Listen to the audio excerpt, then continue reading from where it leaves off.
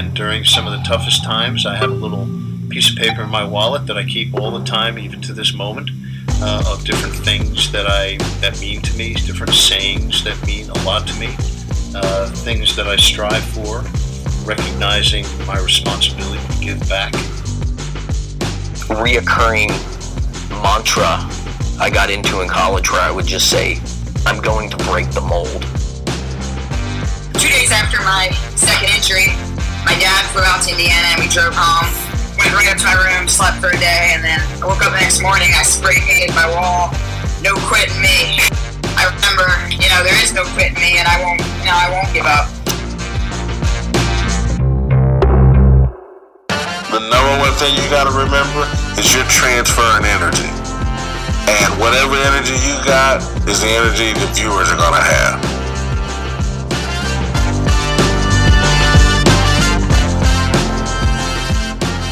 You are listening to Intentional Performers with Brian Levinson, where we talk with experts of craft about their journey and what they have intentionally done to be their best self. As we talk with them, the hope is that we uncover intentional gems that you can use in your life. Now, let's kick it over to Brian to introduce this week's guest.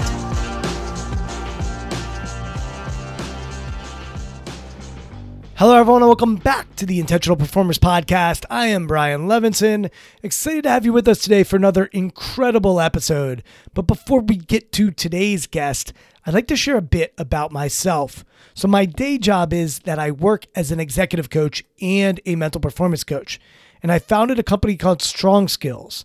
And at Strong Skills, our team is on a mission to change how the world thinks about soft skills. See, we are facilitators and coaches, and we truly believe that labeling competencies like leadership, teamwork, and communication as soft devalues and minimizes the importance of these skills. And one of the strong skills that we teach is what we call shift your mind. And the teachings come from my book, which came out in October of 2020. If you enjoyed today's conversation or any of our past guests, then know you're going to love the book. You can head over to Amazon or anywhere books are sold to purchase, and you can even listen to the audiobook via Audible. Thanks to all of you who have already purchased, and I've been truly overwhelmed by the response the book has gotten so far. Lastly, if you enjoyed today's conversation or any of our previous episodes, we'd love it if you went over to iTunes and wrote us a review. It really helps us expand our reach for the podcast. Thanks to all of you who have already done so, and let's continue to share these intentional performers with the world. Now to today's guest. Les Snead is the general manager of the Los Angeles Rams, a position he's held for 11 years. He was hired in 2012, and we're actually going to talk about how to create sustainability and longevity in that position and handling the ups and downs and the stresses that come from losing, and also the accolades and the adulation that come from winning and the roller coaster that is sports. In his role as general manager, he partners with head coach Sean McVay to direct all personnel decisions for the football team. He hired Sean McVay when he was a 30-year-old, and we're going to talk about that decision and what went into hiring a head coach at such a young age. Snead coordinates all aspects of the club's football operations with Coach McVay and joins forces with COO, Executive Vice President of Football Operations, Kevin Demoff, and Vice President, Football and Business Administration, Tony Pastoors, to direct the team's business ventures. And Les is going to talk about in this conversation how he works with Kevin to also impact and to have communication lines open with ownership. And we talk a lot about in this conversation the power of alignment and how important it is for Les to work hand in hand with his head coach and also the ownership group. And his tenure has been marked by strategic, aggressive moves that have created a strong core nucleus of talent and depth throughout the roster. And we use those words like talent, strategy, aggression throughout the conversation today. And we talk about when to be aggressive and when not to, and how strategy impacts decision making. And we also talk about how the importance of creating a team and not just assembling talent. If you follow the NFL, you know that the LA Rams have had a lot of success lately. Under Les's leadership, they went to the Super Bowl in 2019 and they won the Super Bowl in 2022. And it's interesting to talk to Les about those experiences and the duality that comes with finishing second, which he'll call almost winning like a silver medal compared to what it's like to win a gold medal and win a Super Bowl. So this conversation is deep. You're going to love the nuance in which Les speaks with.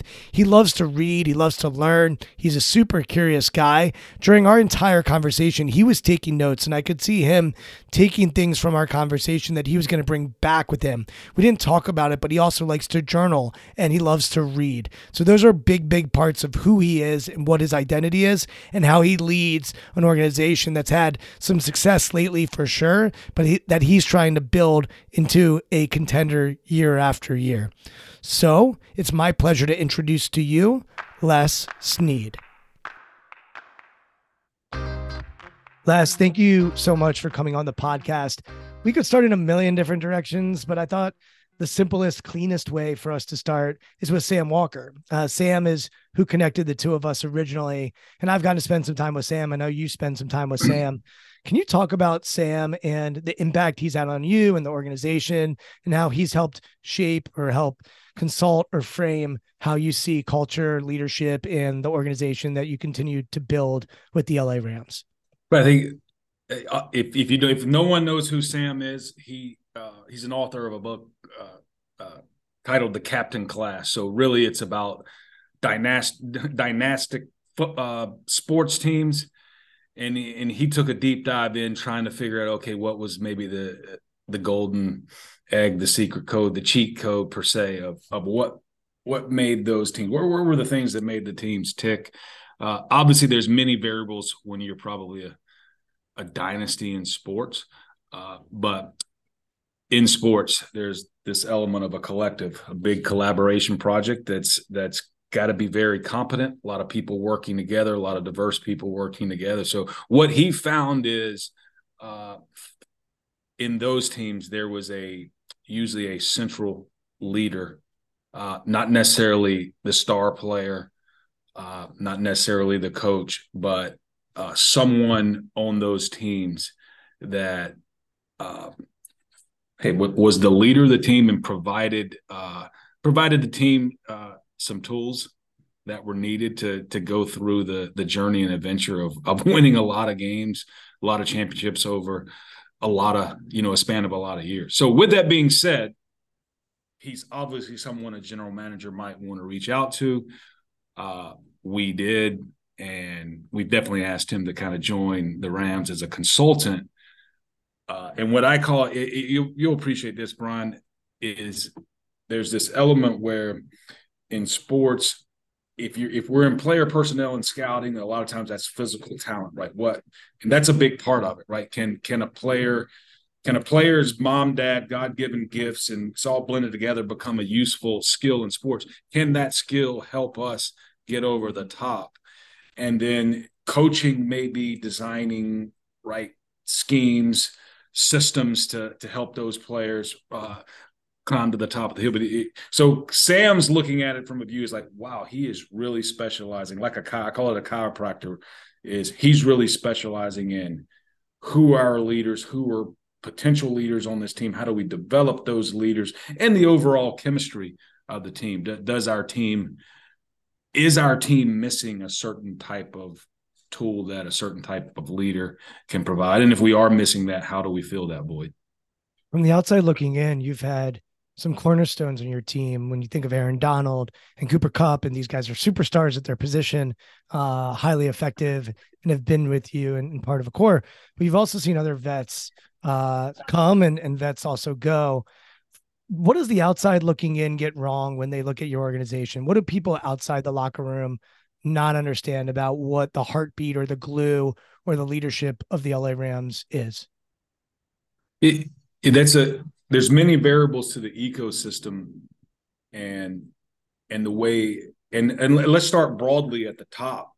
The NFL is probably very, very popular because the majority of time, most teams or the majority teams, right, have a chance in terms of finances. So in baseball, probably in some Premier Leagues, where there are some teams, organizations that just financially, college football may be going through that right now with NIL and collectives, where you just have more money in the bank to build a sports team, whether you're spending on players, coaches, systems, what have you. So that's a neat thing about the NFL is we're all on a equal financial playing ground, whether you're in a small market, large market. So with that being said, within the ecosystem, there is. Hey, Les, can I just want to interject here because the average fan may not even realize what you're talking about, but the national TV money that the NFL brings in gets dispersed amongst all of the teams. Whereas if you look at the NBA and the NHL and Major League Baseball, like the Yankees own their media network. I remember looking at the dollars that went into like the LA Lakers compared to the Oklahoma City Thunder or the Toronto Maple Leafs compared to the Winnipeg Jets. And the dollars that come in from a media standpoint and from a ticket revenue standpoint is significant. Whereas in the NFL, it is more of a collective. So I want to make sure people understand, like, it's literal dollars and cents that goes into the teams and the money generated. That's what you're referencing, correct? Excellent point. We all have in a sense, a family budget. And so you have so much money to spend and we're talking people, but a family, but you have so much to spend on your house, maybe so much to spend on, can you buy a pool? What kind of car can you drive? All those things. And the point you're probably getting to is, and it's probably the hardest thing in sports, is there's always going to be change. And when do you move on from maybe a veteran player who provides a lot of those leadership type skills, a lot of the wisdom that age actually provides? You maybe go, okay, we're going to move on from that person, maybe and they also paid more, right? They have tenure per se, so they're paid more. And when do you move on for someone younger? But oh, by the way, that someone younger may have more potential, maybe young, spriter, all of those things. But oh, by the way, wow, missing in the leadership thing. So I think what you can go back and we can get nuance, but I think that the thing that probably with the NFL, our team, that people really, every year, the team is going to change, and that's the art form is trying to figure out, right? How do you what parts of the pieces of the puzzle do you keep? Which pieces do you let go? And then anytime there's a disturbance in that pond, on that puzzle, the team is at that point different. And that's what we're doing. I know Sam focused on leadership and guys that might be outside the superstar and how they would create sustainability for their team. In other sports, I always look at head coach, general manager, owner. And, in the NBA, it might also be like a superstar player, head coach, general manager, owner. In college athletics, I look at the head coach, athletic director, president of a university. And you see this alignment take place. In the NFL, sometimes you'll see quarterback, head coach, general manager, owner. Obviously, in your situation, you've changed quarterbacks over your tenure. But can you talk a little bit about your relationship with ownership and your relationship with your head coach and how that sustainability or that alignment has impacted your ability to do your job and what you've learned in bringing Sean on and also working for an owner who happens to also work in other sports as well and has some experience in the sports world? Stan's doing well in sports these days, and he's winning. It helps. Yeah, we could enlighten the audience if they don't know, right? He's got a Stanley Cup, a Super Bowl, an NBA championship. Am I leaving anything out? I know he also has a lacrosse championship, I believe.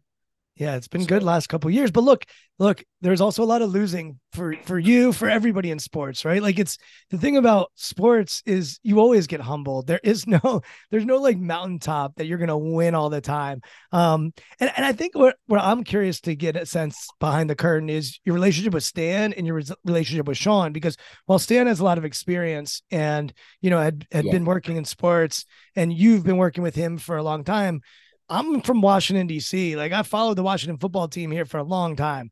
Like, I remember when Sean McVay was the tight end coach, and Chris Cooley, our radio guy, was saying, this guy's the smartest guy in the locker room. And he was like 27 and 28 years old. But for you all to hire somebody that's 30 years old, right, who doesn't have all the experience that most football coaches have, I would imagine ownership has to give you the green light to do that. And I'm curious about that dynamic as it plays out post Super Bowl, pre Super Bowl. Like, what is the relationship like when you think about those two people? Well, those are very key relationships, starting with owner, and each owner's there. There's 32 owners in the NFL. There's 32 teams. So they're each very different. And they're going to have different styles of, how they lead, how much a part of the, let's call it the day-to-day decisions that they choose to be a part of, and then how much, or are they more big picture, hands off? Stan's a little bit more big picture, hands off. He's going to hire people like myself. In our organization, Kevin Demoff, our team president, is probably someone that we rely on a lot, because he's a proxy between Stan and often us in terms of the communication with Stan, a little bit communicating with Stan on what we have going on day to day. But Stan's personality, his leadership style is hire experts or who he thinks are experts and let them go do their job. So Sean and I talk about it all the time. We have one of the best jobs in sports because of that. And that definitely fits Sean and my personality as well. It's like, okay, we love, okay, we have the responsibility, let's go do it. And with that being said, the relationship with Sean is extremely important. And with, as you mentioned, general manager, head coach, have to work together, have to be aligned. Doesn't necessarily mean we have to, like, say, agree on every decision, agree on every philosophy, every paradigm. But the important thing is for us to be aligned on, right, who we hire, who we bring in, the systems that are in place to allow the people that we do bring in to work together, and they do their part to make the Rams better. So that's, I would say this, Brian, if I walk in the building every day with probably, if I got to get one thing done during the day, obviously the to-do list is a little bit bigger than that. But if it comes down to one thing, it will be working on that relationship with Sean, whether over the last 2 days we've had some harder discussions, and okay, this day we definitely need to sit down and recalibrate, make sure we're on the same page, and you move everything else to the side. And that's sometimes very hard to do. We're very, very fortunate, Sean and I actually like each other. So, and going back to your third question, you can always interject because I'm a little long. The answer is yes. When you hire a 30-year-old coach, the owner's got to sign off. And at the end of the day, the owner's making the hire. In this case, Stan charged us to bring to go out and interview and bring qualified candidates to him. In this case, Sean was the only person to meet with Stan. And in that moment, it was Sean and Stan, and they had dinner together, and Stan listened to the research, the analysis, the assessment that we provided, but also, at that dinner, really, really meshed with Sean and felt like, okay, he's the way, he's the direction we want to go. And boy, the magnitude of that, Brian, is that was going to be year 2 in LA. Year 1 in LA, we started 3-1, finished 4-12. So it wasn't an easy hire. Like it was let's call it the NFL's move back into this market was probably hinging on this, or this was a big hire. I don't want to say the whole move to the LA market was hinging on it, but we're going to open a new stadium, SoFi, all those things, all those variables. And for Stan to sit there and go, you know what, I'm going to give the keys to the franchise to Sean McVay. I mean, that was a big moment. And as Sam Walker has said since then, like in hindsight, however many years later, a lot of people will mention when they do hire a young CEO or a young executive to a key position. Sam has often said, and I think he even wrote a Wall Street Journal column where people will talk about, hey, this is a Sean McVay type hire. Yeah, it's interesting because where I go to in my mind is, well, what about you? What about Stan, the owner, allowed you to take that risk knowing that there was so much on the line? What inside of both you and him allowed you to say, hey, because it is risky. It's an unknown. You took a more unknown person than go a route where maybe something that you'd seen before, you'd work with, or someone who had already had success. What allowed you guys to be able to take that risk at that time?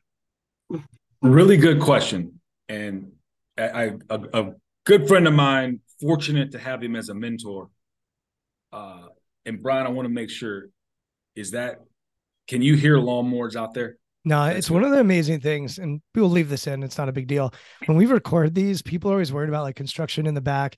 And I don't know what's happened, but the last few years in Zoom, you often don't hear it. So you're good. We can keep going. Zoom is evolving. I love it, applying lessons. But so Jim Collins would say, hey, he has this metaphor analogy story where you shoot bullets before you shoot the cannonball.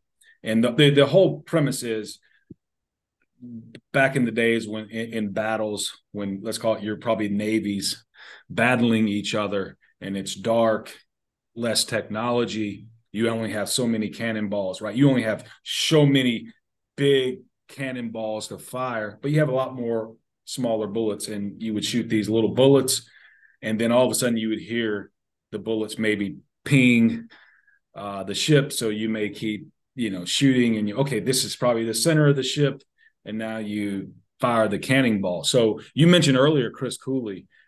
I think in this, a head coaching search is it's probably shorter than most CEO searches, right? So it is a condensed timeline, but it is very, very intense. So let's just go this. Let's start here with Chris Cooley. People like Chris Cooley, who Sean coached, we were able to chat with players because he is 30. And it's interesting. It didn't matter whether that player was on offense, defense, whether he was a quarterback or maybe a skill player. Each one of them really, before they could articulate that Sean was probably the best teacher of football they had ever had, it was almost like they were mad at you for calling them and not, hey, why hadn't you hired him yet? That's a no-brainer. But you're trying to, hey, but we would love to hear why you think it's a no-brainer. Hey, you better hang up and hire him, or you're going. So it was that type of reaction from the key people in the Washington organization. Then you can bring your analytics team in, and there's some metrics that you dive deep in on offenses. And when he was calling plays with the Washington Redskins, he was top 5 at their offenses, with him leading it. We're top 5 in a lot of very, very key categories. And one of them being receivers catching the ball with space right between them and the defender. And what that usually means is, it's not that your receivers are just faster than anyone else, that they're just getting all this space. It usually means that within your schemes, you have people that are pretty much wide open, and that skews the stats. So that's one thing. That's him producing on the football field. Washington, it wasn't like they were Super Bowl champions. It wasn't like RG3 had been injured. They were doing this with a quarterback that they drafted late in the 3rd round. So there was many components, right? And I call them little bullets, where you're like, okay, he's checking a lot of boxes of being a really, really good football coach and actually probably producing at a great level. He's shown he can develop players, build relationships. Players. Now you just shoot your cannonball to make that higher. But I think when you present all of that to Stan, and a lot of that is objective, not just subjective, then Stan can really sit down and go, okay, I can mesh with this person. This person's authentic. This is somebody that I want to have a relationship with and someone that I want to lead my football team. All right. There's two really key ingredients here that I want to unpack. And I've been so curious about this for a long time, because every year, if you're a fan of the Washington football team, I don't know what to call them. It's complicated, but if you're a fan of that team, which I remain a fan, it's in the blood. I will cheer for your team. I will cheer for other friends that I have, but like my son will go to the Washington games and cheer for them. There's two questions here. One, it's been well documented that they had other people on those staffs that have been brilliant head coaches and have gone on to do amazing things that were also very young. And so the first question I'll ask, and I will not couple these questions, but there's another question I want to get to beyond this. Internally, how do you make sure that you're not always looking external when it comes to promotions? Because there were opportunities perhaps for the Washington football team to look internally at some of their talent and put them in positions. By the way, Sean McVay was an offensive coordinator at a very young age. So they did that to a certain extent. They gave him opportunities. But I'm sitting there being like, okay, they had him, they had Kyle Shanahan, they had, I think, LaFleur, they had all these guys, O'Connor, the guy in Minnesota. I mean, you know, all these people, but like, do we sometimes have a blind spot and go seek for something externally and have a blind spot toward an internal talent that might be right underneath our nose? And that could be even with your front office, right? Is there a young scout that's doing a great job that you can create an opportunity for, or somebody in your medical department or a trainer? I mean, like, how do we make sure that we're not ignoring the talent internally for something maybe sexier externally, or something that has a better resume externally? And I think that question goes beyond sports and into the business world as well. If we know we have someone talented, how do we make sure we're promoting them, developing them, and I don't want to say keeping them, but helping them continue to grow internally? That's the first part. And then I have another question that I don't want to stop. We'll get to your second part, because so number one is, right, in sports, it's especially football, it's such a sophisticated collaboration of a lot of human talent, players to coaches to staff. So there's oftentimes, right, when you're winning, sometimes it's hard to figure out, okay, who's why you're winning, or who's more important. And let's go this, and this, I think this is the hardest thing in sports is, what if you're losing, but you have a Sean McVay on your? So in sports, oftentimes that person gets punished, because we're often in sports outweighing really the scoreboard, right? And we're saying everyone in the organization is a loser. And so it's the hardest thing.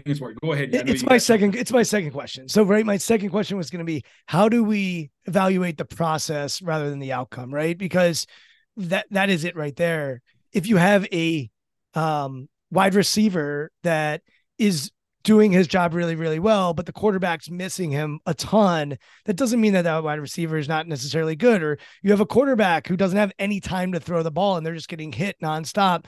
That quarterback still could be effective. And of course, if we go to the coaching staff, like, you could have a stud linebackers coach who is doing an amazing job every day, but the secondary struggling, or because the defensive line is, not doing their job. I mean, to your point, there's so many factors that go into winning, and you know this now because you freaking won a Super Bowl, right? And you got all the flowers and all the accolades, and everybody probably gets a little too much credit.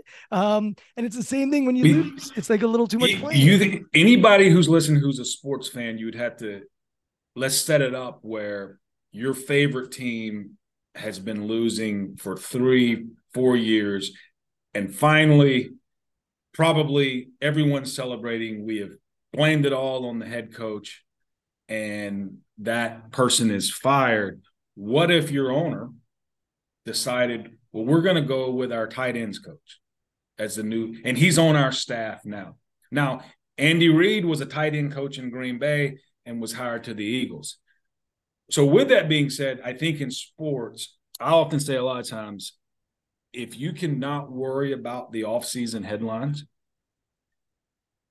and just focus on whatever you do in the offseason, do you actually believe, do you think, have you assessed that there's a good probability that what you've done in the offseason is going to lead to some semblance of progress during the season? Usually you can weather those headlines, but in sports, right, and your ticket, there's an element of, is anyone going to show up to the gate? But let's just say that you've lost 4 years, you fired your head coach, and you've just hired your tight end coach, he's Andy Reid. You've got to be able to be disciplined, and it's going to be well-deserved headlines. What are you thinking? Why didn't you go hire a tight ends coach? Number one, you're going to probably get ripped for hiring a tight end coach instead of a coordinator. Number two is, why didn't you go get the tight end coach from the Super Bowl champion of that year? So I think that's the hardest thing to do. And we see that oftentimes in sports is, wow, can you believe that Matt LaFleur was in our building and now he's, one of the more successful, he's probably had one of the better runs of a young head coach's start in his career. Can you believe this person was in our building? And that definitely happens. So it's interesting. I've often thought, is it easier for maybe a less public company that may have been, let's call it, having some down years, but they're not a spotlight like maybe Amazon or Disney. Is there a possibility for them to be down and they go, okay, we're going to move on from the CEO, but we're going to hire from within? It doesn't seem like, okay, you just take a pounding from your stockholders, but it definitely, we can go on and on. We signed a player, Sean's first year, Robert Woods from the Buffalo Bills, wide receiver. He had been there 4 years. He was a UFA. He had really only had maybe his highest year of yards was maybe 400 or 500 yards. But at that point in time, their offense wasn't a very timing offense. Sean's a precise timing offense. So they had some quarterback issues.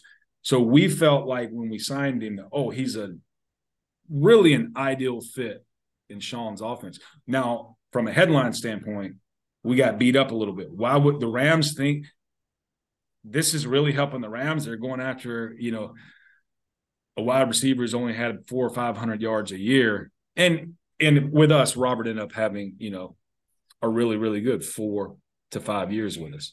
But it was really person and situation. We felt like our situation, he was the person that fits our situation. Maybe Buffalo's situation was not. First time I saw something like what you're talking about was when Danny Ferry took over as general manager of the Atlanta Hawks. We've been fortunate to have Danny on the podcast.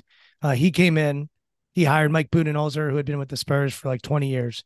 And him and Mike worked in collaboration to figure out what type of players they wanted, what system they wanted.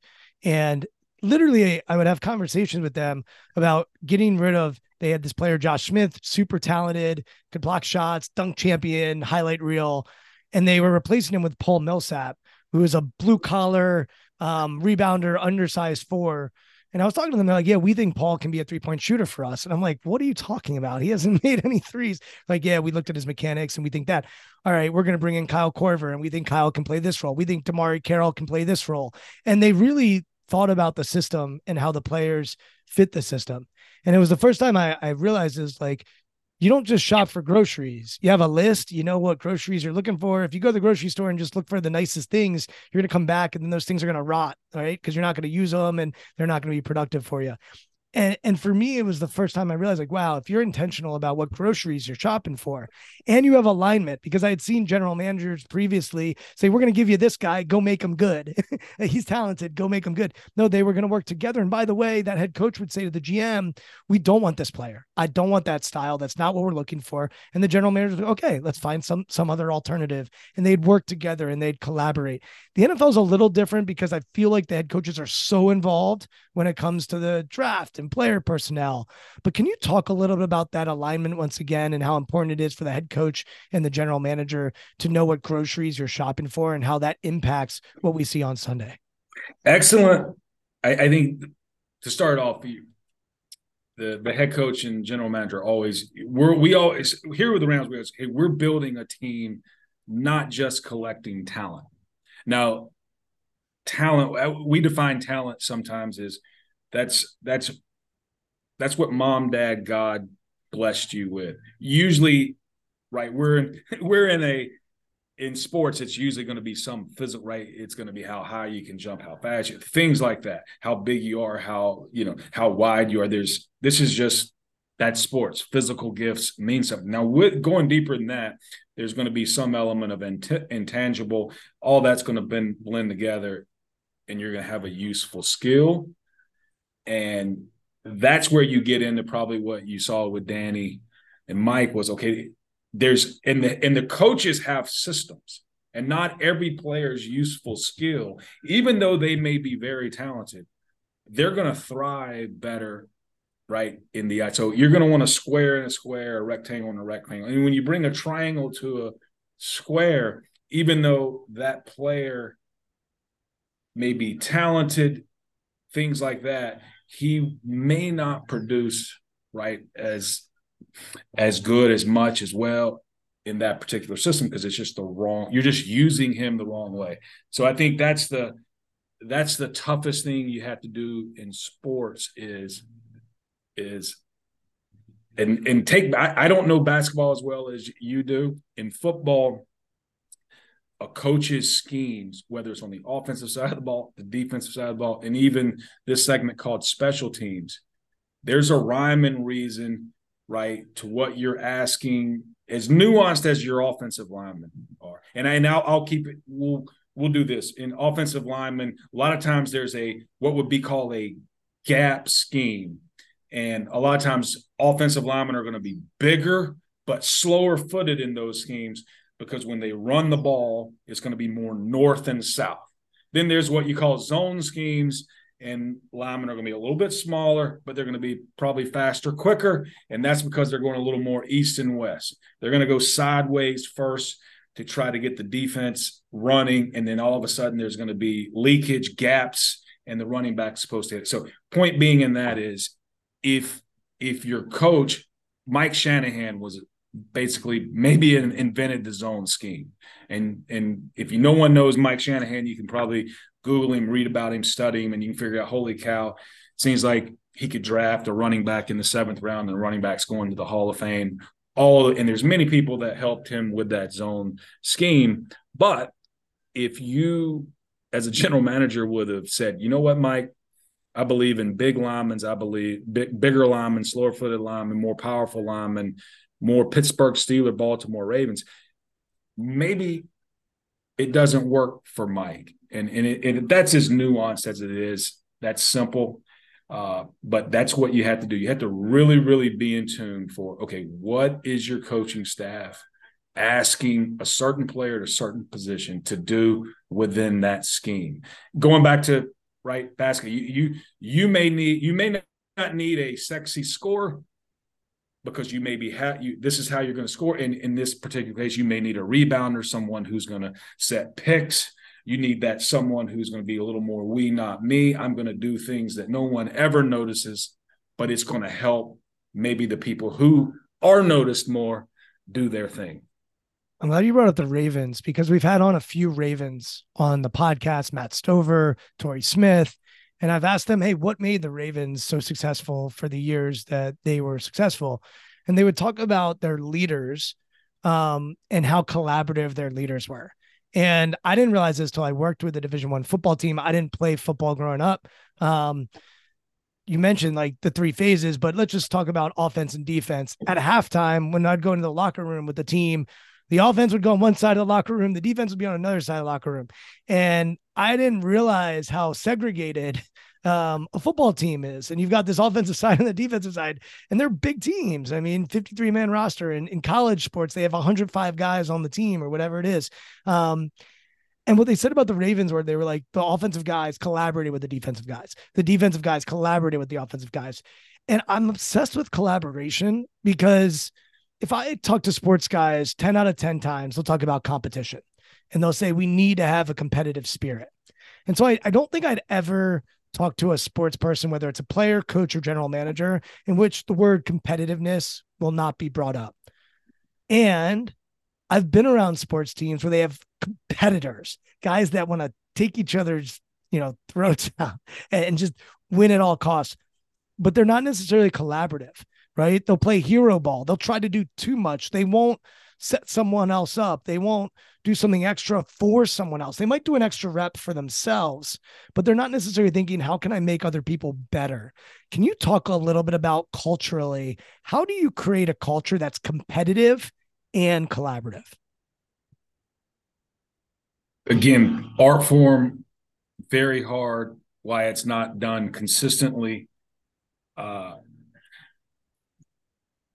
start with the collaboration part. And that is, and again, it is a very, Jim Collins, I'm going to give him credit. He's the one that said, wow, it is one of the more sophisticated, right, human collaboration projects he had ever seen. So let's go to a little how nuanced and hard it can be, like you said, with your offense and defense, is let's say the defense is playing well, the offense is not.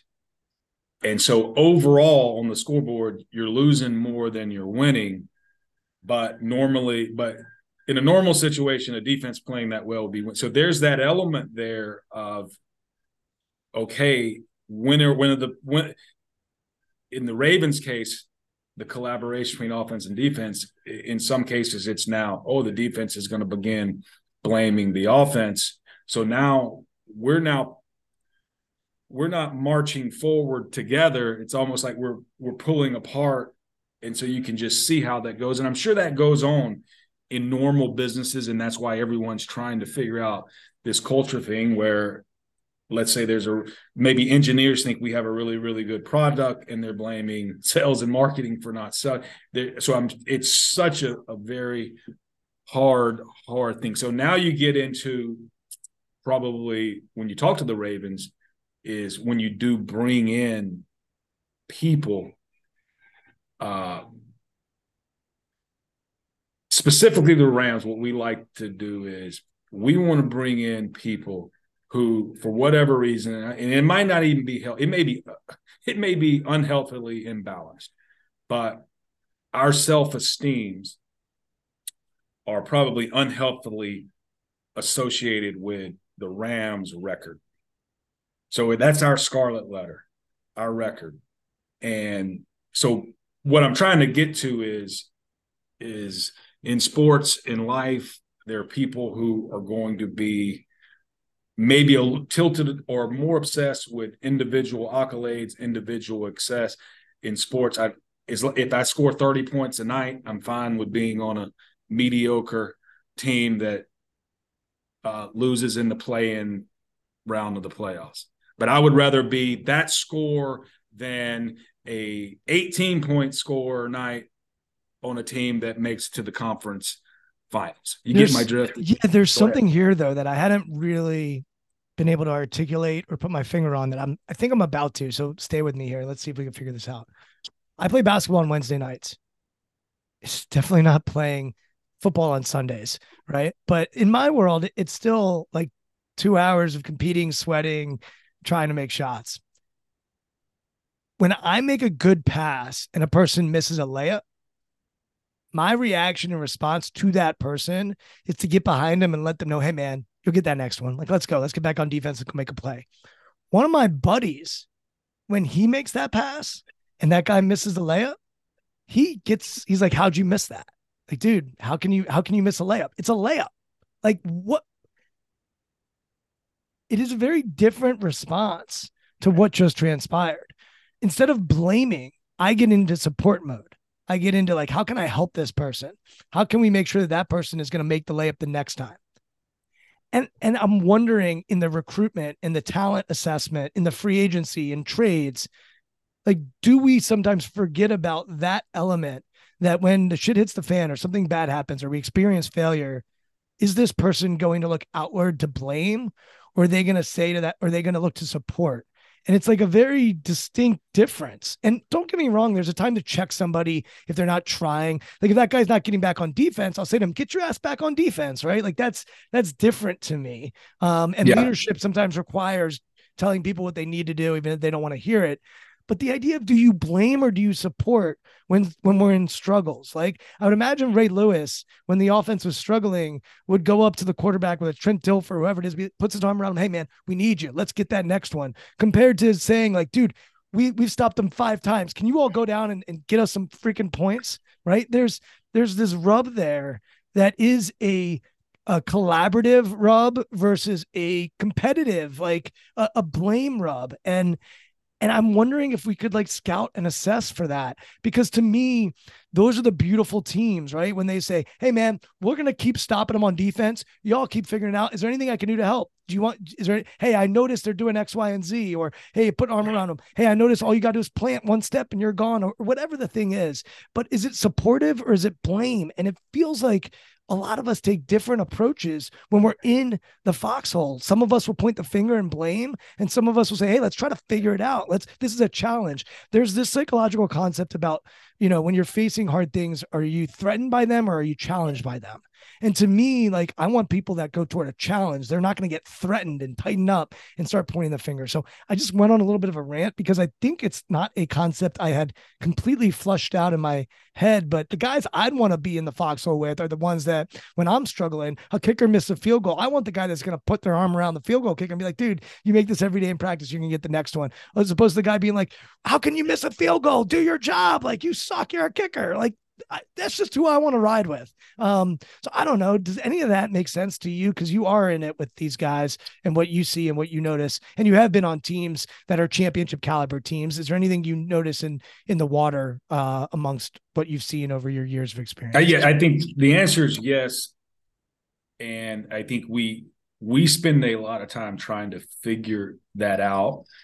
And then at that point in time, a lot of times let's just call it in the draft process, or it may be a little bit harder to figure out how that young player who was in college is going to handle going back to your competition, where the stress and drudgery of being now in professional sports. Sometimes it's so competitive that, you just passed. There's a lot of good books on that about, hey, sometimes the ecosystem of professional sport is just too stressful for certain people. And the same, and that would get into this, because I do think at the end of the day, the kicker who misses the field goal, the guy who made the layup, whatever that person's intention was to make the layup, make the field goal, and they probably are already battling their internal demons of missing the layup, field goal. So I do think over time, broadly, the teammate who supports, pats on the back, you'd rather have that than the other. Like you said, and Sam Walker is really good at the nuance of, there is a time when maybe you have that person who's really gifted, but maybe wants to take a little bit of break on defensive side of the ball. And you do need someone to maybe challenge him, threaten him, embarrass him in public, and it motivates him per se. So there's all those, all that chemistry is blended together of really how you navigate, in our case, a 17-game season. So going back to that offense-defense thing, if you have an ecosystem a lot that can take a step back, look at it from 30,000 feet, that, okay, this year we got a really good defense, and maybe the offense is, let's say the offense is not necessarily there yet because maybe young quarterback, but still competitive. I think the better teams then support each other, learn how to win ugly, and the teams that feel like, we have to win pretty every time, where offense, defense, I think those are I think those are the organizations, teams that will win consistently. Jim Collins will say this, right? Numbers, probability probably says you're in a 10-year span, you're going to, what would it be? If you're lucky, 3 or 4 great seasons.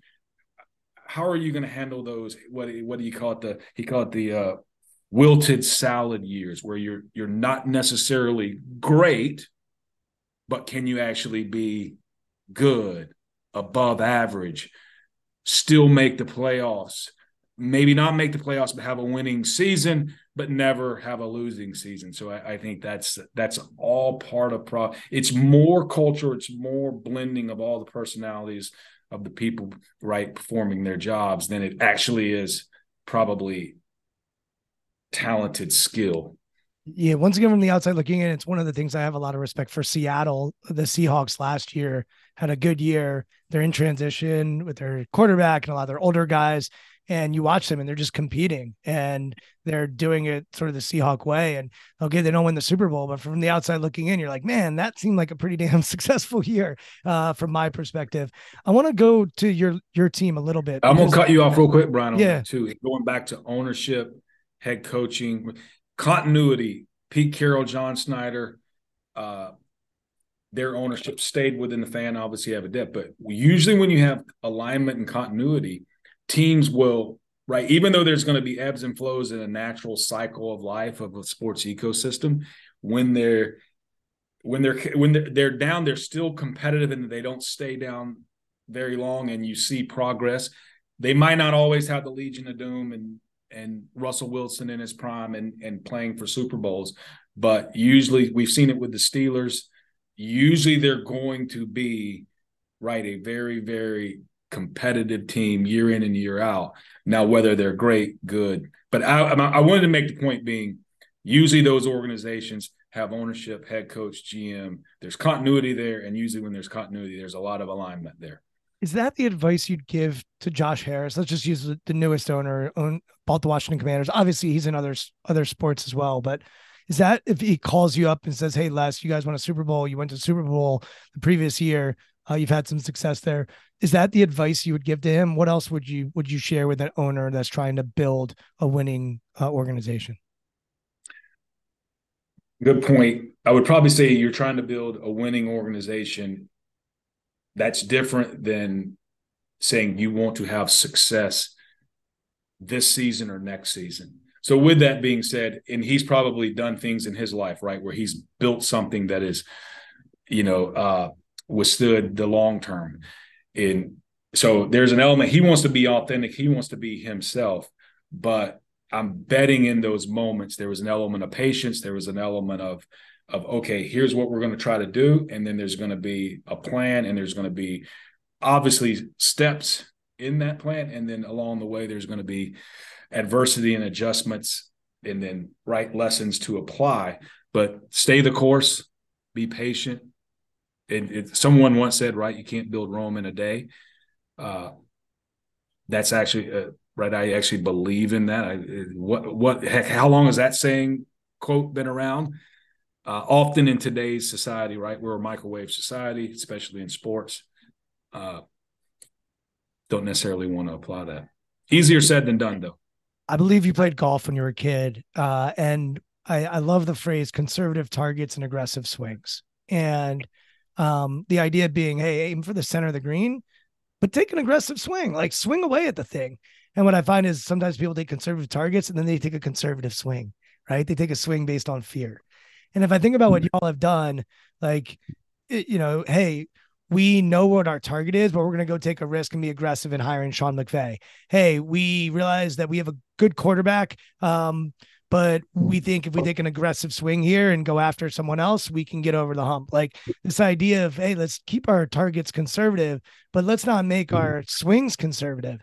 And I think that sometimes is what you see. And without getting into all the nuance of the Washington football team in the last couple of decades, it's like they never had that figured out for whatever reason. Maybe they go with aggressive target, aggressive swing, then it's good, conservative target, conservative swing. And even with you all trading draft picks, like there was an aggressive swing with the window that you had. And I've heard you talk about this. We don't need to get into all of it. It's like, yeah, you change your course a little bit. You try to figure things out. You need to be nimble, but the conservative target, aggressive swing thing that stayed with me. Does that resonate at all with you?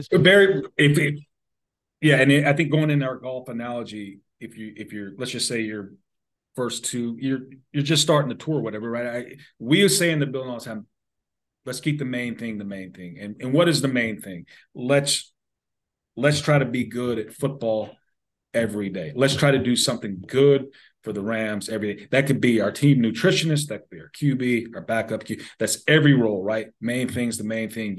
All you can control today is try to do something that helps around football. If you're that golfer, really, you probably year 1 or 2 or 3 shouldn't think, okay, I got to win the Masters this year. But if you do what you were saying, right, where you're going to have conservative and I'm going to swing aggressively, eventually you might wake up one day, and that's a little bit what our analogy was, is, wow, I'm within 3 shots of the lead on Saturday at Augusta. And it wasn't because you just said, hey, I got to win the Masters. It was probably more, you know what, I just got to conservative target, swing aggressively. And then, but in that moment, and it's a little bit what we did, it's like we broke through. Wow, we're in this window of contention. We had objective evidence that we were one of the better 1 to 2 to 3 to 4 to 5 teams in the NFL based on production on the field. It's like, okay, maybe now is when sometimes I say it was even easier, because it's like you have this puzzle and it's like you've got it pretty much filled out. You're at your summer vacation at the cabin and you're like almost within 5 pieces, but the 5 pieces are right over here. But it's very clear what you might need to, on paper, have a chance to be 1 of 32, but those pieces over there cost a little more. But you're like, you know what? I'll pay $5 instead of $3 for that, because that's the piece we need. That's and again, it's all taking the model and assessing, hey, where are you at, what phase you're in, what window you're in, and you got to be very aware and be very brutal, and you can't just have hope. It's got to be, okay, we know. So that's a little bit, but the key is fundamentally like that golfer that plays for the championship. And I think the gentleman who just won, right, the British, very similar. Seems like a nuts and bolt golfer, very well respected, and just showed up every day, tried to be the best golfer. And next thing you know, seems like in that tournament, he probably led from start to finish. But on Saturday and Sunday, he was in contention. And at that moment, I am sure, right, he did a couple of things that he might not have normally done to try to grab that British Open championship. You mentioned stress a little bit earlier, and I talked to a general manager in another league who told me that Theo Epstein, who was the general manager of the Boston Red Sox and then the Chicago Cubs, he was the general manager for 10 years with the Red Sox. And then he was the general manager for 10 years with the Cubs and had success in both places. And they said that Theo stepped away from both with this idea that I think I should be the general manager for 10 years and then it's run its course and let's move on to somewhere else and something else. And now he's currently, I think, working for Major League Baseball. He's not working specifically for a team right now. I bring that up because you have a Hall of Fame all-world defensive tackle in Aaron Donald, who said, hey, I'm going to retire at age 30. Like, I'm done. Like, and I believe he's now 32 and he's playing for you guys this year. And then you have a head coach in Sean McVay, who's been very open about the toll that coaching has taken on him. And he's not sure how long he's going to be able to sustain his desire to play. Now, both these guys are considered top of their profession, top of their position, whatever you want. And they're both talking about, I don't know how much longer I can do this thing. In my research with you, I haven't heard that from Les Snead. I haven't heard Les say like, yeah, I don't know how much longer I'm going to want to do this. First of all, have I heard it wrong? And my question is more around sustainability and burnout and how you think about that for yourself and what you've observed with those two guys who have been pretty open about the toll. Obviously for Aaron, there's also a physical toll that goes on from playing a game like football, but what's your thought on sustainability and burnout and excellence? Weave that into a picture for me, because I think you have a front row seat for yourself and then also for some of these high achievers. Yeah, really, really good question. Hits home with us based on all the variables you just mentioned. And learn something too. It is, wow, Theo, 20 years. If you're 20 years of what he did, and because there's times, and I've gotten a chance to meet Theo, do not know him well, obviously respect him. I mean, holy cow, that in sports, that's being able, Cubs and Red Sox and getting them out of their championship slumps. I mean, it seems like that should be a 30 for 30 or a Netflix series or something. But so you're on to something. So with us in particular, especially with Sean, all of us, here's what we're blessed with. And we talked about that a minute ago with the Steelers, and we mentioned Pete Carroll and John Schneider, is we're blessed, we're fortunate, or we've earned, whatever you want to call it, this element of this variable of continuity. So we intentionally this offseason, and it was with Jim Collins, at his kind of think lab, was, okay, how do we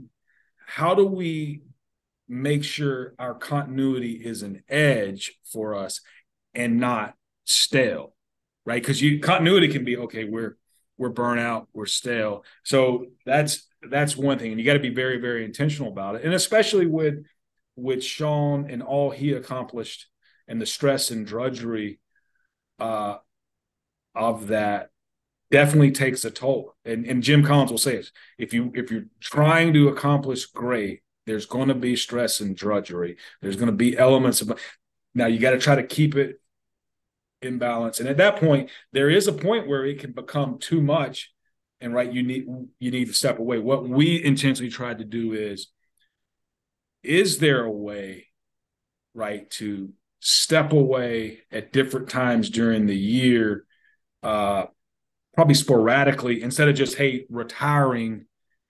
And a lot of times you see in sports, especially with coaches, you may retire, take 2 years off, get refreshed, get bored, and I want to get back in. And it's like, well, that's not necessary. Could we be intentional about using continuity as an edge, but also being very, very aware that there is stress and drudgery involved? There's going to be, how can we help Sean be intentional about taking time away, delegating more, all of those things you need to do so that he can still execute his superpowers. And it's same with players, right? There comes a time, and players are going to be different because age does definitely limit what they can do. But usually the great ones, there's probably that moment where you've made enough money. And I often say to my family sometimes, you know what? Every now and then, Brian, there is probably a season, a game, and maybe is where you go, you know what? It'd be nice not to have to step in the ring today and either try to win or a game and maybe lose, right? I always say it's like a boxing. Every now and then it'd be nice to have a Sunday where, guess what? You don't have to fight Mike Tyson and, boy, we're going to try to win. But even if you win, you're going to be sore the next day. So there is those moments of how you intentionally navigate that in life. And as Jim would say, you probably, to prevent burnout, you probably can't be result oriented, right? The 365-day process has to be so fulfilling to you. Let's call it, you get in flow with that process. It's like I said, it's all the days in between the competition that you're addicted to, that fulfills you, that gives you meaning, that you can probably sustain, withstand. But if it's all result oriented and you have to be the scoring leader, you have to win so many majors, you have to win so many championships, that's probably when burnout's going to get you. It's interesting. We've had Bronco Mendenhall. I don't know if you know Bronco, but Bronco's one of my favorite. He's coming to visit camp. So you mentioned it. I'm only going to say it. I would say this. He's one of my favorite coaches of all time. I actually had a son start at Virginia with him. But point being would be this: as a dad, as a GM, if you have a kid, you want that kid to go play for Bronco Mendenhall. It's not going to be easy, but your kid's going to be closer to adulthood and be closer to thriving in adulthood after spending years with Bronco. So go ahead, Bronco. Yeah, I mean, I didn't know all that. It's a small little football world, but yeah, when I had Bronco on, you know, on this sabbatical, stepped away from a dream job at University of Virginia, and you know, he's taking a year off, and I got him when he was taking his year off, and you know, he's first of all, he's brilliant. But it really got me thinking about sabbatical. Then I had Tara Vanderveer on like right after that. And Tara is the head women's basketball coach at Stanford. And Tara talked about, she got to a point where she was going to get burned out. And she loved going to a lake. I think she's from like Minneapolis originally. So she'd go up to the lake and just decompress. And she went to our athletic director and said, would you mind if I spend the summer at the lake and take those like 2-3 months to just be there? And when Tara said that to me, what Bronco did, I respect the hell out of, but I don't know if I want to take a year off from doing what I do. Like I love it. And I don't know if I want to take a year off. It's scary. It's probably too scary for me, to be honest. But 2 or 3 months, that seems like way more feasible. And for, I think most people, yeah, if you can take a year off in academia, it's very common. I've had a bunch of people on the podcast who've written books and work at universities, and they can take a year off every like 7 years and get paid a lot of their salary. But when Tara said that to me, yeah, I want 2 months in the summer is really, I feel recharged when I come back, re-energized. And in sports, and I've talked to this with some of the clients that I have that work in sports, you know the schedule. Like you don't have a lot of autonomy in sports, but you know exactly when you're supposed to be, where you're supposed to be. It doesn't change year to year. And you just brought it up. I'm amazed that more and more people don't say, hey, for this month, you can unplug. Like go do something else. Go climb Everest. It doesn't maybe not Everest, but go climb a mountain. Go be off the grid. It's totally cool. This month, it's yours. And especially in your league where we're recording this in August. Yeah, it gets intense from August, hopefully to February, right? You got that window. And then if you're in the front office, of course, you have a sprint for the draft and free agency. But there are these windows where it doesn't have to be that way. And for a lot of people that are listening to this, your business is similar. Like maybe summertime, you can be off the grid a little bit. Take those a month off or 2 weeks or 2 months. For me personally, this is the first year I've done this, and I've been doing this work for 12 years. This is the first year where I said, you know what, July and August, I don't need to see individual clients. And guess what? In September, they'll be there. Like they ain't leaving. And they're actually respecting me for saying, hey, July and August, I'm going to do some podcasting, do some writing, play a lot of golf, be with my kids, go on vacation, do some other things. And I didn't know it was possible. And so for you in your world, and as you're thinking about Sean, or you're thinking about the Aaron Donalds, and you're thinking about sustaining success, how much are like these mini sabbaticals coming up? How much are you thinking about it for yourself? Because at the end of the day, that rest often is what we need for growth. Like the stress is the stress. We need the stress. But I think it was Brad Stolberg and Steve Magnus in their book, Peak Performance. They said stress plus rest equals growth. And I see it in sports all the time. We don't always rest. And even for the players, I mean, your sport is brutally physical. They need rest. Their body needs a break from some of the abuse that it takes. So I when you're talking, I'm so curious if this will continue to get infused into our sports leagues, because I think we are way healthier when we get that rest. And we actually have opportunities like Bronco, the amount of notes he has from his sabbatical, the wisdom that he's gleaned is immense. So I know I went on a tangent there, but you got great points. I think I often tell our younger leaders, hey, the best thing you can do is onboard people and onboard people that can execute really, really well-to-do engineered systems that you're no longer needed. Everybody's like, well, then the Rams don't need me. I said, no, but usually if you do that, people recognize like, wow, look at that person's department. It is a well-oiled machine, right? So we want that person leading you. So that's, and I always go that if you have that wisdom, there is this element, right? You yourself as a leader, there's always say the main thing is the main thing. What is your not to-do list? Right. And not just, sometimes I think you mentioned not just the 4 weeks in the summer, but okay, how are you going to be intentional after the season? How are you going to be intentional even in the midst of a off season and the kind of the stress and drudgery of that, of going, you know what, I'm responsible for these 3 things, and others are going to be responsible for the 7. So what's your not to do list? I think that's great. Going back to it in sports, we just went through it with Sean. It wasn't necessarily probably engineered or designed, but one of the best case studies of all time was probably when Coach K had the back issue and basically had to miss the season. End of the day, back healthy, probably similar to Bronco, away from the stress and drudgery of what's the score that night, all those things, he probably recalibrated, applied. Point being is, isn't it better for Coach K and Duke basketball that let's call it bad luck turned into, you know what, I'm going to stay at Duke now for – I mean, sometimes I've mentioned to Sean, I think Coach K was at Duke longer than Sean's been on the planet as head basketball coach. Point being is, a lot of times you see that moment where, you know what, Coach K retires or has to resign, back injury, gets fresh, maybe does TV, comes back and coaches Kentucky or something. But that's kind of where I've always said with us, with Sean, is, hey, how can we implement sabbaticals within the seasons of the phases of football so that everyone's fresh, everyone's ready to dominate. Continuity helps.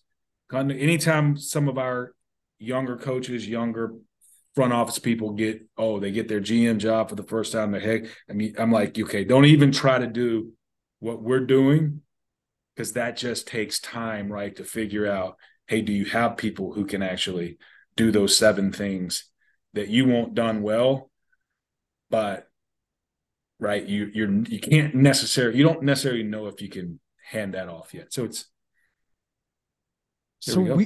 We've been going for about an hour. There's one question I just want to get to before we close, which is, let's go back to 2019. I think the Super Bowl was like February 3rd. You lose the Super Bowl. What does the next morning look like for you? Oh man. It's one of those moments where usually you wake up from, you had the bad dream and you wake up and you're like, okay, wow, I'm up. That didn't occur.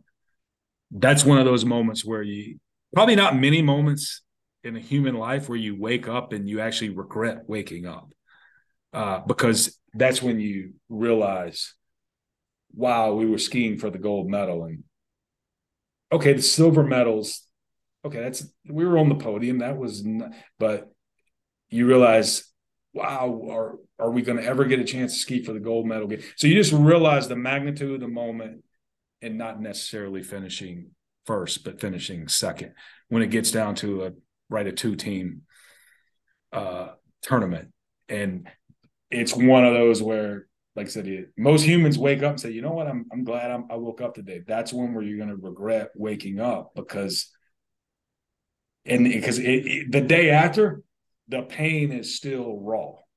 So many years later, even before we won a Super Bowl, I can't say this, the pain dissipates. It doesn't hurt, but the regret is like a toothache, or it just eats at you. And there's going to always be this moment where you're going to be driving and you're going to be listening to a podcast. Your mind's going to wonder, what if we'd have won so that's one thing. So I can't say it's neat to have won one to probably erase that regret. And it's also neat to have won one to be able to juxtapose, right, the 2-day afters. Yeah, what was the day? What was the day after the Super Bowl? I was going to ask you that. 3 years later, I think it was a little later because you guys extended the season, whatever. I think it was like February 14th, 2022, the day after you win a Super Bowl. What was it like for you? Yeah, I think the day after you're probably, I was more exhausted because you stay up later. You actually go to the after party per se, and you actually enjoy it. I think the neat thing about the day after it is when you wake up, the amount of text messages you get from people from your whole timeline of life, right? So it might have been someone you went to kindergarten with, and now I'm from a small town, so that's different. You usually kind of know those people. But point me, it might be someone who you went to kindergarten with, and you haven't really talked to them. They moved for whatever reason from kindergarten. You hadn't talked to them, and somehow you win a Super Bowl, and because it's the platform it is, the stage it is, that person then figures out how to get your cell phone, and you actually write a text message. Obviously, the text message doesn't have a name attached to it, and because it's not in context, but it's like, hey, Les, so-and-so from kindergarten, Jack, to see you on that podium, feel like I won. So point being is, I think that's the neat thing of what I'll sum it up by this. You feel like you're more happy for other people than yourself. Like, to see Aaron Donald as excited as he was, to see Matthew Stafford, for that friend that reached out, whomever, for your former high school coach, you're just legitimately more fulfilled for other people for the accomplishment that the collective accomplished than yourself. I want to just go back to the morning where you wish you didn't wake up, and after a loss. I'm actually glad I woke up, but in the moment I was like, I woke up. Was there a text you got then that has stuck with you, that resonated with you, or that you were grateful for? Going back, I mentioned my high school coach. His name's Wayne Woodham, Eufaula High School. Obviously retired now. He's someone that I'd say he's the one person that will text after losses. So I think, and still, and it's interesting, right? High school educator, high school coach, still trying to be, right, your coach. At that point in time, I'm not sure I was 50 years old, but you think I was getting close to it. But you're like, oh wow, that is pretty neat. Your high school coach is still trying to, right in that moment, help you through a tough loss. Because I think the wins are easy to text, right? Like, they want it, they're excited. What I always struggle with is when the bad things happen, are you reaching out to them to let them know you're thinking of them too? And I've learned this through death and through tough things, is that I think the fear that most of us have is that we'll say the wrong thing. But the reality is, you're playing in the freaking Super Bowl. Like, they know what your role is in the Super Bowl. And I've learned to just say, you know what? I'm not going to say the right thing because there's not a right thing to say, but I want them to know I got their back, whether they win or they lose. And in my conversations with sports leaders, coaches, general managers, especially coaches, actually, they're the ones that say, hey man, if you're with me when I win, I'll need you to be with me when I lose. But maybe it's different for everybody, but I've just erred on the side of like, I'm going to reach out, especially when the hard times come, because they need to know I got their back then just as much as they need to know I'm celebrating with them when they win. Excellent point. And I think those in your inner circle, right, know that, and those are the ones you can count on, and know the timing of it all. There's interesting. You can lose in a very tough way, and there is an element where even Coach Woodham might wait till the next morning to hit the text, because it's like, okay, that was an excruciating, right? You may have lost on the last second play or something, and it's whatever happens. There's levels of losses and there's timing, but you're right. The hearing from the inner circle. As I close, I'd love for you to just paint the vision. Like, what does success look like for you if you think of a decade from now, and you feel like, hey man, it's been a great 10 years. Let's say you're in Theo Epstein mode and you're like, all right, what are the next 10 years? Let's paint the picture. How would you define success for the next 10 years? Next 10 years, defining success. Wow. Because I'm probably awful at that. I'm probably more stoic. So next 10 years is probably would be summed up as, let's make the most of this particular moment. Let's be aware of that moment. So there's two sides of that, being aware of that moment. As the Stoics would say, it doesn't really matter at all. But in that moment, it's all that matters. So being able to apply that perspective and embrace the moment. And then maybe in 10 years, I'll come back on the podcast and go, okay, I'm more enlightened and here's a broader answer. But in sports, you know what? Let's be known that, we had the courage to try to be 1 of 32. Seems like a beautiful place for us to close. Les, is there a nonprofit or something that you want to plug or give a shout out to, something that you're involved with? Obviously, you mentioned Jim Collins throughout today. If you're unfamiliar with Jim's work, obviously best-selling author, one of the best nonfiction authors of all time. I know you're a big fan of Ryan Holiday's work on Stoicism. But is there an organization or something that you want to give a platform to and use this time and to shout them out? You know what I'll shout out, going back to high school football, and I'm on a board at University of Virginia's School of Education. End of the day I was a single son of a single mom. So often I say I was fathered by football, and there's a derivative of that. A lot of times those football coaches were also full-time teachers at the school. So big proponent of educators, teachers, right? The responsibility they have, the stress and drudgery that they have, right? Of the compound interest of having 30-something young kids, teenagers in a room and trying to make a difference in their life. So really not a specific organization, but definitely always like to shout out, right? Very similar to first responders, the teachers, the coaches at those levels, because it's we have stress and drudgery, but there's an element of monetary reward at the professional sports where they have less at their level, but they're just as passionate, just as caring. And basically they're almost like farmers, right? They're planting seeds. They're going to become trees later in life. So that second grade teacher, that fifth grade teacher, that middle school coach, or that high school assistant coach, they're pouring into a young kid, not necessarily for that moment, but for many moments in the future.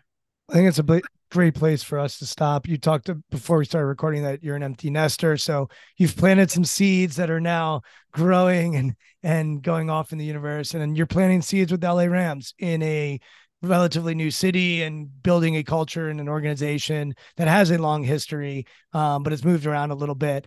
So I'm excited to see where those seeds grow. We'll take it day by day and see where those seeds land 10 years from now.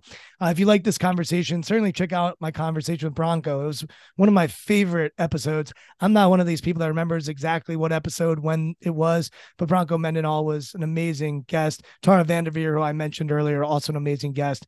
And Ryan Holiday, who I just mentioned, has been one of our favorite podcasts. Oh, I'm going right to the Bronco podcast. It's an enlightening conversation. I get feedback from people sometimes. They'll reach out, and his was one of our favorites that people listen to. You can listen to all these conversations at strongskills.co/podcast. And if you want to connect with me, LinkedIn and Twitter are the best places at Brian Levinson. Les, excited to watch you guys compete this year. Look forward to meeting you in person at some point. We've tried to make it happen in the past. Sometimes Les was planning to come to a retreat, but that would have been nice too. He had a Super Bowl ring ceremony to attend to. So hopefully we never meet because you've got ring ceremonies to go to. I wish that for your future. And thanks to Sam Walker for originally connecting us. And you can also listen to my conversation with Sam as well at strongskills.co/podcast. Les, appreciate you. Best of luck. Enjoy the rest of your summer. And you know what we should end on though, Brian? What should we end on? Sam was doing your podcast, I was staying at his apartment in New York City. I don't know if he told you this, but a FedEx package had arrived. So there was a doorbell buzzing. I said, Sam, I'll go get the FedEx package. I go down there barefooted. I take no keys with me. So I get the FedEx package. I have no phone, no keys. Can't get up the elevator because you need keys to get to that floor. I can't call Sam. realize I'm in the lobby of a New York City apartment barefooted, and everyone's looking at me like, okay, should we call the police? But I respected Sam's time with you and just hung out and meditated in the lobby of Sam's apartment building while you did your podcast. I wish he had a ring cam so we could just pull up the video footage of you hanging out. On another podcast, I'll share this story about how I got locked out of my room the day of my wedding in my boxers. And we'll tease that for the listeners. It's worse story than your story, Les. But I appreciate that. I remember him saying that you were coming to visit and his dog was barking and then the doorbell was ringing. There were all these times where we had to pause it, but I'm surprised he didn't figure out that you were. Well, I think I was a part of solving the doorbell ring because it was a FedEx package. So I said, I'll go solve this problem for you. But I was like a fireman that wasn't prepared. I hauled ass out of the apartment building, flew down the pole, no shoes on, no keys to get back up, not even a phone to text, or not even a phone to doodle on while I was waiting for him to get through with it. Well, I guess so it is really a moment of accomplishing. I couldn't go walk down. I couldn't go walk to the park because I'm barefooted. Technically, I could have walked in Washington Park and probably been right at home. You would have been good. I have a friend who lived in New York for a long time, and he said, I love New York because I can like bark on the street and do all kinds of crazy things, and nobody will look at me like I'm crazy. They'll just think I'm normal. But Les, this is great. Appreciate it, and glad Sam didn't say after recording, hey, you should just never talk to that guy, and that it was decent enough that we could make this happen. So I appreciate it. I know you're busy, so thanks for coming on, and we'll talk soon. Enjoyed it. Thank you for listening to Intentional Performers with Brian Levinson. Here is this week's episode gem.